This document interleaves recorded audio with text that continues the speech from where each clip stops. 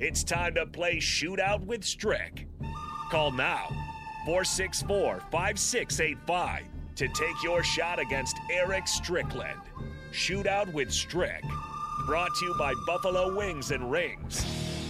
Time to play the game!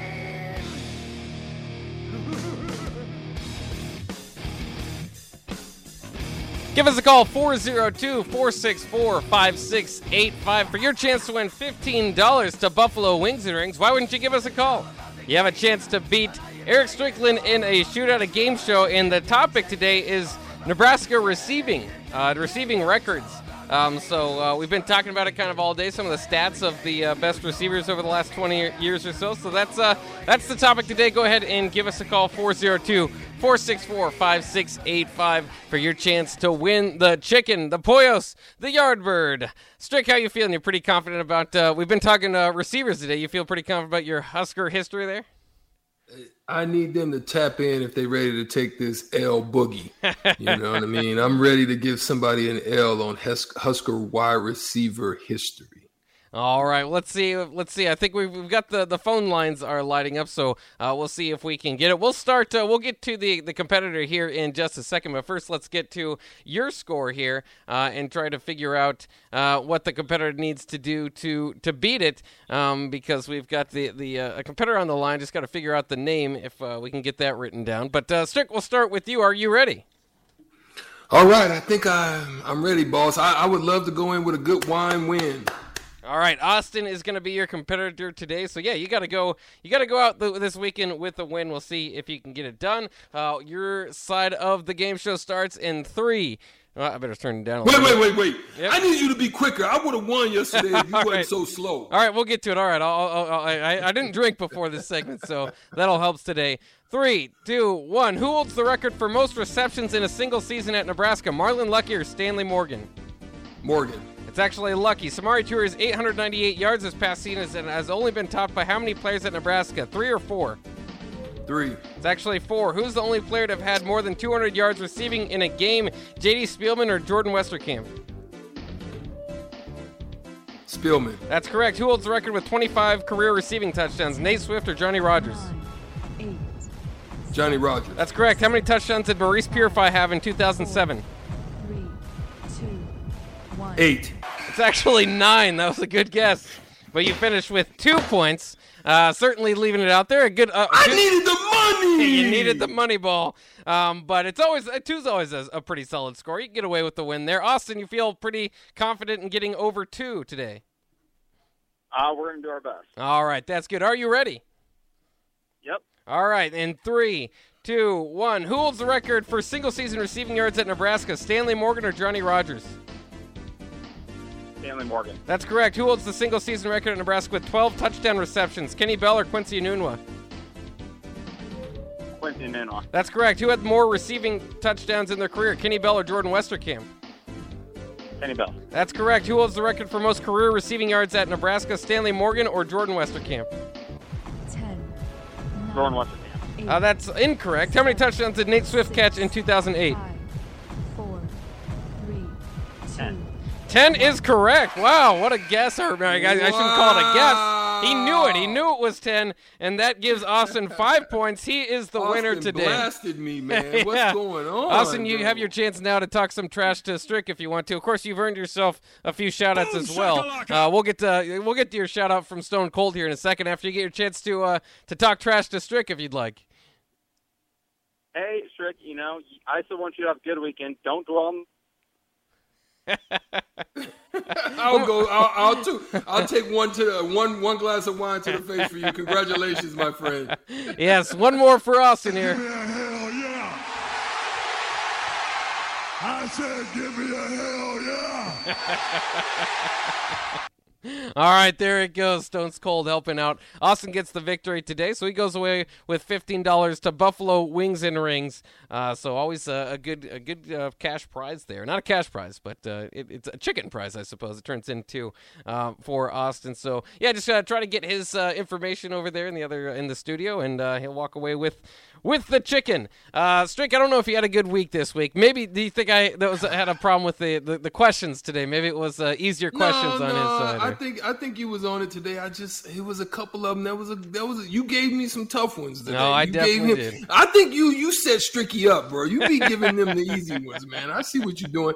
It's a lot of I think it's a lot of Vegas, Vegas influence on your side of the coin over there. There's somebody behind the scenes shaving you. That's right. We've got behind the scenes bets on who's going to win, and I set it up that way. So I'm going home with a little chicken myself.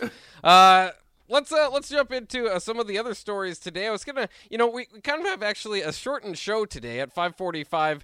We'll jump over to Lincoln East against Pius. Nick is out there. He's gonna call both the girls and boys games. So we'll see if we still have time for hitting the hardwood. I think we'll get into it. But there was a trade today, so maybe if you're an NBA fan, you'll be all about this. If not, stick with us for a second, I suppose. But Portland ended up trading today with the Clippers. They ended up with Eric Bledsoe, Keon Johnson, and Justice Winslow, and they traded away Norman Powell and Robert Covington. That in itself is probably not a very good trade, but overall, it's the fact that they actually already messed this up from the begin with, because they originally sent Gary Trent Jr. and Rodney Hood for Norman Powell, and they also traded 2 first-rounders for Robert Covington along with Trevor Ariza. So it ended up they had Gary Trent Jr., who's pretty darn good, and 2 first-rounders, and they ended up trading those away in the long run for Eric Bledsoe and Justice Winslow, who are both at the back end of their careers, and Keon Johnson. He's 19, but he hasn't done anything. Is Portland actively trying to get Damian Lillard out of there, or what's going on? They're trying to figure it out. I thought that was dumb of them in the first place. They didn't want to touch Gary with that money, but I knew Gary was special. Obviously, I played with his dad, and we were talking throughout that whole time, and we still talk pretty regularly. And I knew that was going to be a mistake. He's a special kid, and to let him go. I mean, they were trying to hold what they were holding together, with Dame and McCollum, but at the end of the day, bro, I knew that was going to wear off at some point, and that's when you needed someone like that to come in. I mean, shoot, he just went for what I think a 30-piece just a night or two ago, and he's doing his thing. But Toronto, that's how they got to do it, man. I mean, shoot, Van Vliet just now, he broke through, and and I think he's going to get into the All-Star game, and he came in as basically a no-name and got an opportunity, made the most of it. It's like they're seeing stuff within players that other teams aren't. They're looking at numbers and bottom lines and no, he's not good enough for this, and they go on and do their thing. Portland has a way of doing that, other than the time when they had the Scottie Pippen and they were making runs at it with, Brian Grants and they had Drexler and those guys up there. Just when they had Kenny Anderson and Cruz up there and Stoudemire. I mean, they were solid, but it just seems like as of late they haven't been able to. And kudos to Dame Lillard for staying, because I thought he was out of there some years ago. It's just the way that they weren't giving it to him. But yeah, I say kudos for them, and I always kind of cheer for them just because, Portland's kind of a cool place, the Trailblazers, nice color scheme, all that. I don't know. They're just a generally likable team, but I don't know if I want to see him stick around there much longer. I mean, he's been through it with, the LaMarcus Aldridge and Terry Stotts for years and years and years. And, I like Nurkic. I mean, they've still got a few pieces there, but they're falling in the standings. And this trade looks like giving up to me. I don't know what, you're obviously, there's not a whole lot of upside left with a lot of the guys that they brought in here. And I guess maybe shedding the Robert Covington money is probably what this is. That's what it is. Yeah, because he did sign a big contract, and his numbers are fading as well. But it looks like, you see this at the trade deadline. I know it's not quite there, but certain teams take their positions, and I think they're 21 and 27, somewhere around there.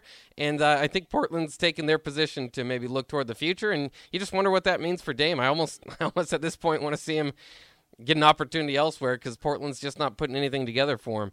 We'll see how it turns out. Just kind of always fun when there's a major trade in the association or the NFL that we can break down a little bit for you. We're going to take a quick break here on the Block and come back for our final hour there. We have plenty more to talk about. Winners and losers of National Signing Day. We'll kind of go through that. Brian Harsin out there at Auburn. I think we could probably fill up an hour just talking about what's going on there. there. It's quite entertaining. And we'll also talk, we will get to a little bit of hitting the hardwood segment. LeBron may be willing to leave LA for only one reason, and that's his son Bronny. He wants to play with Bronny. So do you draft Bronny pretty high? Do you overdraft Bronny to get a late-age LeBron? Maybe you do. We'll talk about that next, all that stuff next in the next hour here on The Block.